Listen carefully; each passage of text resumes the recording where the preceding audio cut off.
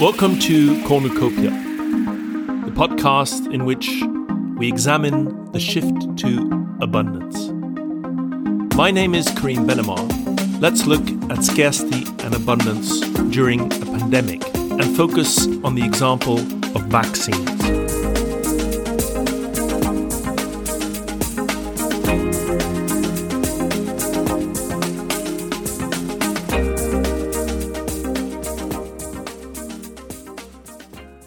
So far, we've looked at the shift to abundance in fairly abstract terms, by examining the idea of the surplus and by analysing what leads to scarcity. Now, my claim is that the shift to abundance is something that is happening at this moment in human history. And so we should be seeing this shift in all aspects of our lives. In global terms, on the level of organizations and companies, and also in our own individual lives. So let's focus on a really global issue, the current coronavirus pandemic, and more specifically, on how we are dealing with vaccines. Today is December 10th, 2021. I'm saying this so that we can place what I'm saying about vaccines in the current situation in the pandemic. I'm walking in a nature reserve here in the Netherlands, not far from where my mother grew up. It's beautiful, a winter wonderland, like walking through thousands of Christmas trees. Sometimes you can spot a wild boar. I saw some yesterday. And apparently there's also some wolves on the loose, although you'd be lucky or unlucky to see them. It's cold, just above freezing, and so it has that nice crispness in the air. So, at first sight, it would seem that a pandemic presents us with lots of examples of scarcity. Of course, there was a scarcity of vaccines at the beginning because we didn't have any. But there was also a scarcity of a lot of other things. A scarcity of personal protection equipment, a scarcity of tests, a scarcity of trained professionals, a scarcity of breathing machines in hospital, a scarcity of intensive care units. This new virus, which grew into a pandemic, overwhelmed our capacity to deal with it. And that's not so surprising, because scarcity in a technical sense is just our needs being so much higher than our resources. And we didn't have many resources because we weren't planning for this virus. We didn't know what it was and what it was going to do. And so our needs grew rapidly above our available resources. Especially in the case of a virus that spreads exponentially, where the number of infected people grows very rapidly, we can't build up our resources at the same speed as our needs are growing. I suppose we could think of it as a rule of thumb. When we're confronted with completely new needs, our resources won't be a match for them, and we will have a situation of scarcity, even though it will be temporary. But scarcity at this point can be terrifying, because we were running short of everything that we needed to give proper care, and we lost a lot of people because we couldn't give them the care that they needed. So, of course, we rapidly built up our resources.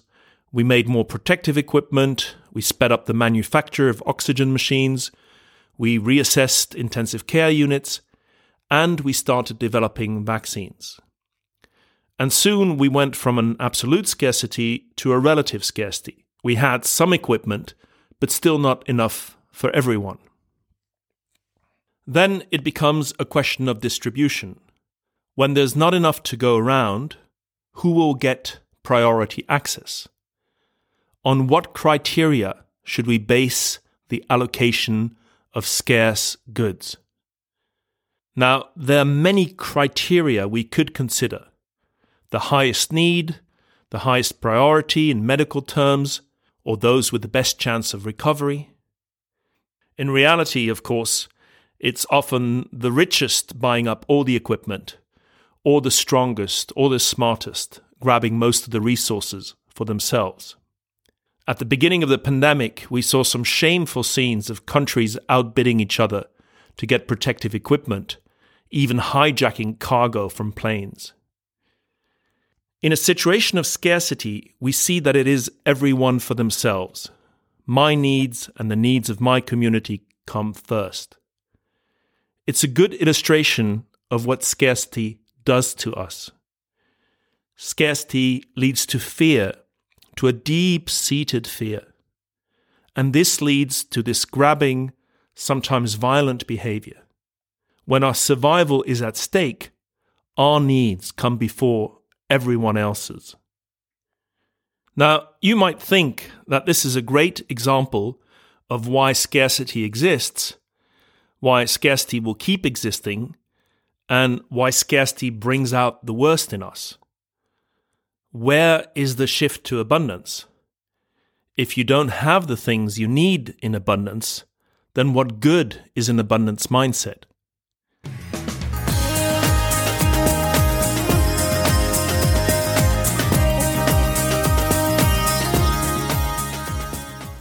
Let's continue with the story. It became clear very quickly that the way out of the pandemic was through the development of vaccines. We started developing vaccines all over the world, from the Chinese and Russian efforts in national laboratories to private companies in the West who pivoted from their current work on vaccines to deal with this new virus. Within a year, we had several candidates, the Chinese and Russian vaccines, and at least 2 different kinds of vaccines in Europe and America, one based on a more traditional vector technology, and some based on a new technology called mRNA. mRNA technology is a fascinating approach. We use code to program the shape of the virus without having to use any deactivated parts of the virus itself, and we immunize the body because it recognizes the shape of the virus. And in time, we found out that different scientific approaches yielded different results, different levels of efficacy. And we also found out that making vaccines at such a massive scale turned out to be a challenging logistical undertaking. So again, we were faced with scarcity, this time of vaccines, and we had to come up with rules for allocating them and for priority criteria in administering them. And again, there were scenes of hoarding and putting one's own needs first. The pandemic is a global challenge, yet there wasn't much of a global response. The World Health Organization, the WHO, tried to set standards of fairness and to organize alliances to provide vaccines to countries that couldn't afford them. But overall, it was still a question of might makes right and of everyone out for themselves. At this point, you could be forgiven for thinking that I'm digging myself ever deeper into my scarcity hole here. I'm trying to convince you that there's a shift to abundance, and instead I'm giving you an abundance of arguments for why scarcity exists. But please bear with me for just a little while longer. We'll get to abundance eventually. Now, the feelings that I have looking back at the story so far as a global citizen is first an amazing sense of pride in the scientists and the technology that delivered these vaccines and in the tireless work of researchers. It's really their finest hour. I also feel somewhat grateful to the pharmaceutical companies who managed to produce billions of vaccines, who managed to ramp up their production lines to provide vaccines at scale, and to the governments for organizing these vaccination programs. Having said that, I feel a lot less happy about our global response to the pandemic. I think we should have made much more of an effort to send vaccines to countries worldwide. This pandemic has shown us that we are not ready to tackle global problems at a global level. Our global organizations simply don't have the budget or the power to make and enforce global decisions.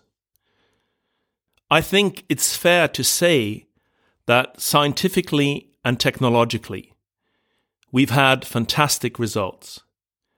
In terms of production and economics, we've had impressive results. But in terms of global cooperation, we've had disastrous results. This is definitely an important challenge for us, because all of the great crises facing us, the climate crisis, the poverty crisis, the ecological crisis, possible future pandemics, and other systemic threats to humanity, all of these are global crises. They all require a global approach. One of the things the pandemic has made abundantly clear is that we're not yet organized on a global level.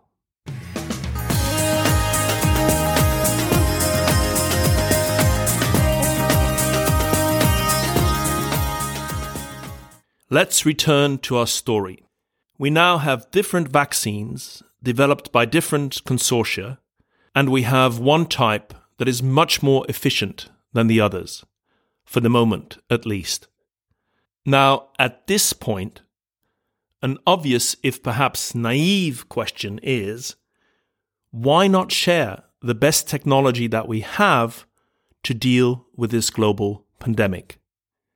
Why don't we take the most effective vaccine, the mRNA type, and make sure that everybody has access to it? In practice, it would mean sharing all the knowledge required to make that vaccine. The patents, the formula, the recipe, but also the equipment and production facilities needed. It would probably also involve enough money to help countries who can't afford to vaccinate their own populations. This sounds like a lot, but I believe we could do this if we set our minds to it, literally. We need to approach this global challenge with an abundance mindset. Let's share our human creativity, the creativity that brought us this new technology and the capacity to produce it at scale, instead of jealously guarding it, instead of hoarding it. We must let go of the idea that we can only help our own populations by denying others access to what they need. It's as much a mental shift as anything else. It's really frustrating that we can create enough vaccines, yet we're refusing to do so because we're still applying scarcity strategies. It's not just an academic point here. Using scarcity strategies in an age of abundance, when applied to vaccines during a pandemic, costs lives, a lot of lives. It's an incredibly damaging thing to do, and it's also, frankly, a stupid approach to take. We don't have to do it like this. And yet, out of fear, out of habit, on the strength of old convictions, we continue to do it in this way. So here you have my point about the shift to abundance. How would we go about doing this? Let's unpack the ways. First, the technology, the formula, the recipes, and the know-how needed in order to make the vaccine. There are two elements to this: a legal element, intellectual property, and a trade secret element, particular to private companies. Both are fascinating. Let's start with intellectual property. The mRNA vaccine was developed by two private companies, Moderna and BioNTech. But they made use of knowledge that had been developed before. The Moderna vaccine is based on a patent that was developed jointly with government scientists and which the American government gave to Moderna. If this was developed with taxpayers' money, this is in effect public knowledge. Why should we not use it to serve all of humanity? I'm pretty sure that the scientists involved would love nothing more than their research being used to solve a global crisis. There are several options to deal with intellectual property. You could open the patent completely, as was done with the polio vaccine. You could make a so-called patent pool, which allows other companies to use patents under certain conditions and for a certain amount of time. And governments are legally allowed to requisition patents and manufacturing capacity during a health crisis. They only need to pay what they consider to be a fair price. Any of these three options would solve our problem. So why is this not happening? Perhaps we shouldn't be naive. The great promise of mRNA technology is that it will lead to a whole new family of vaccines, capable of treating all kinds of diseases, including cancer. Giving away that technology is giving away a huge amount of potential future profits. The Russians and the Chinese don't have this technology now, so they would become competitors in the future. Again, this is very much a scarcity way of thinking. Why not share the fruits of human ingenuity? If other countries have access to this technology, they in turn may develop vaccines which will save us in the future. It seems massively short-sighted to me that you would stop countries from having access to technology which can help us all. Imagine if we developed a cheap and efficient technology to take carbon out of the atmosphere, which would be of great help with climate change, but we would then refuse to make it available. It would make no sense. When dealing with global problems, the only adequate response is a global response. This allows us to use the best ideas, the best production at scale, and the best distribution systems that we've come up with globally.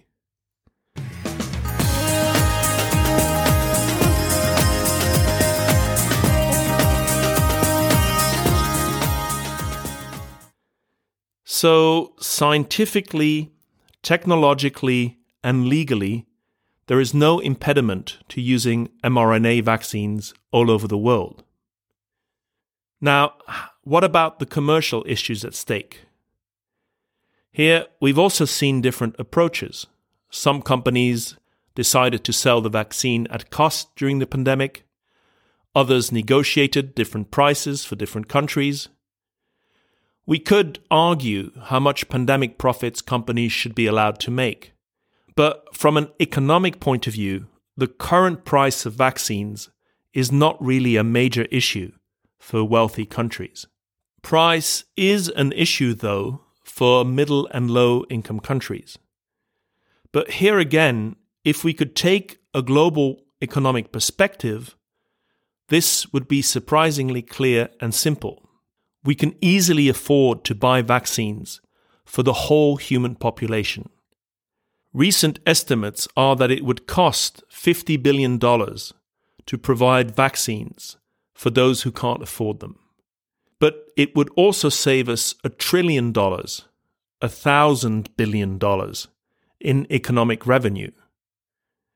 A down payment of 50 to save 1,000 seems like a pretty good investment.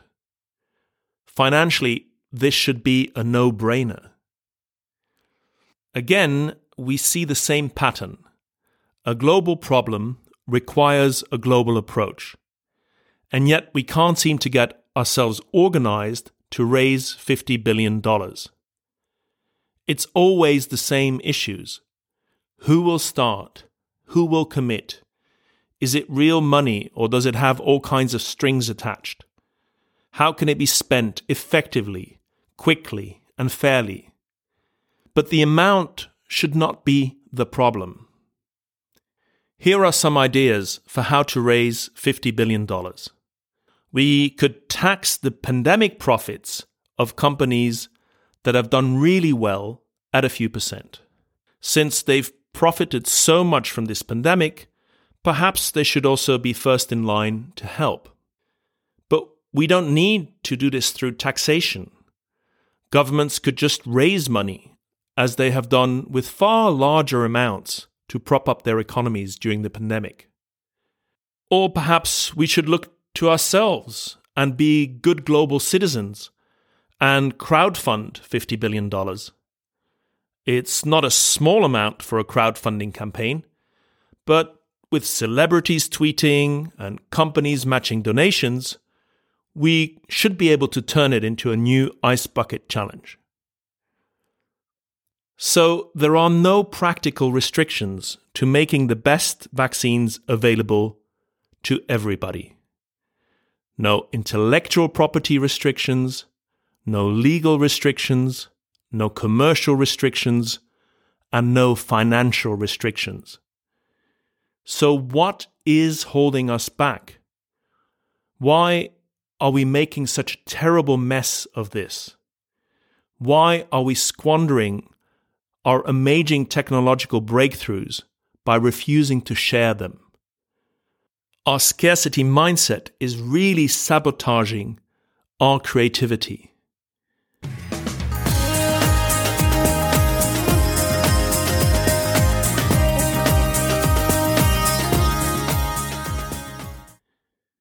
These are historical times. The current pandemic is the biggest story of my lifetime. It's the biggest and most pressing challenge that we are facing at the moment. Think of what this pandemic has cost us. Human lives numbering in the tens of millions. An economic cost of thousands of billions of dollars, which has set back our fight against global poverty, which has decimated whole sectors, which has shattered entrepreneurial dreams. Think of what it has cost you, the loved ones you've lost, or that you haven't been able to see, the things that you haven't been able to do, all those things that make life worthwhile that have been taken away from us.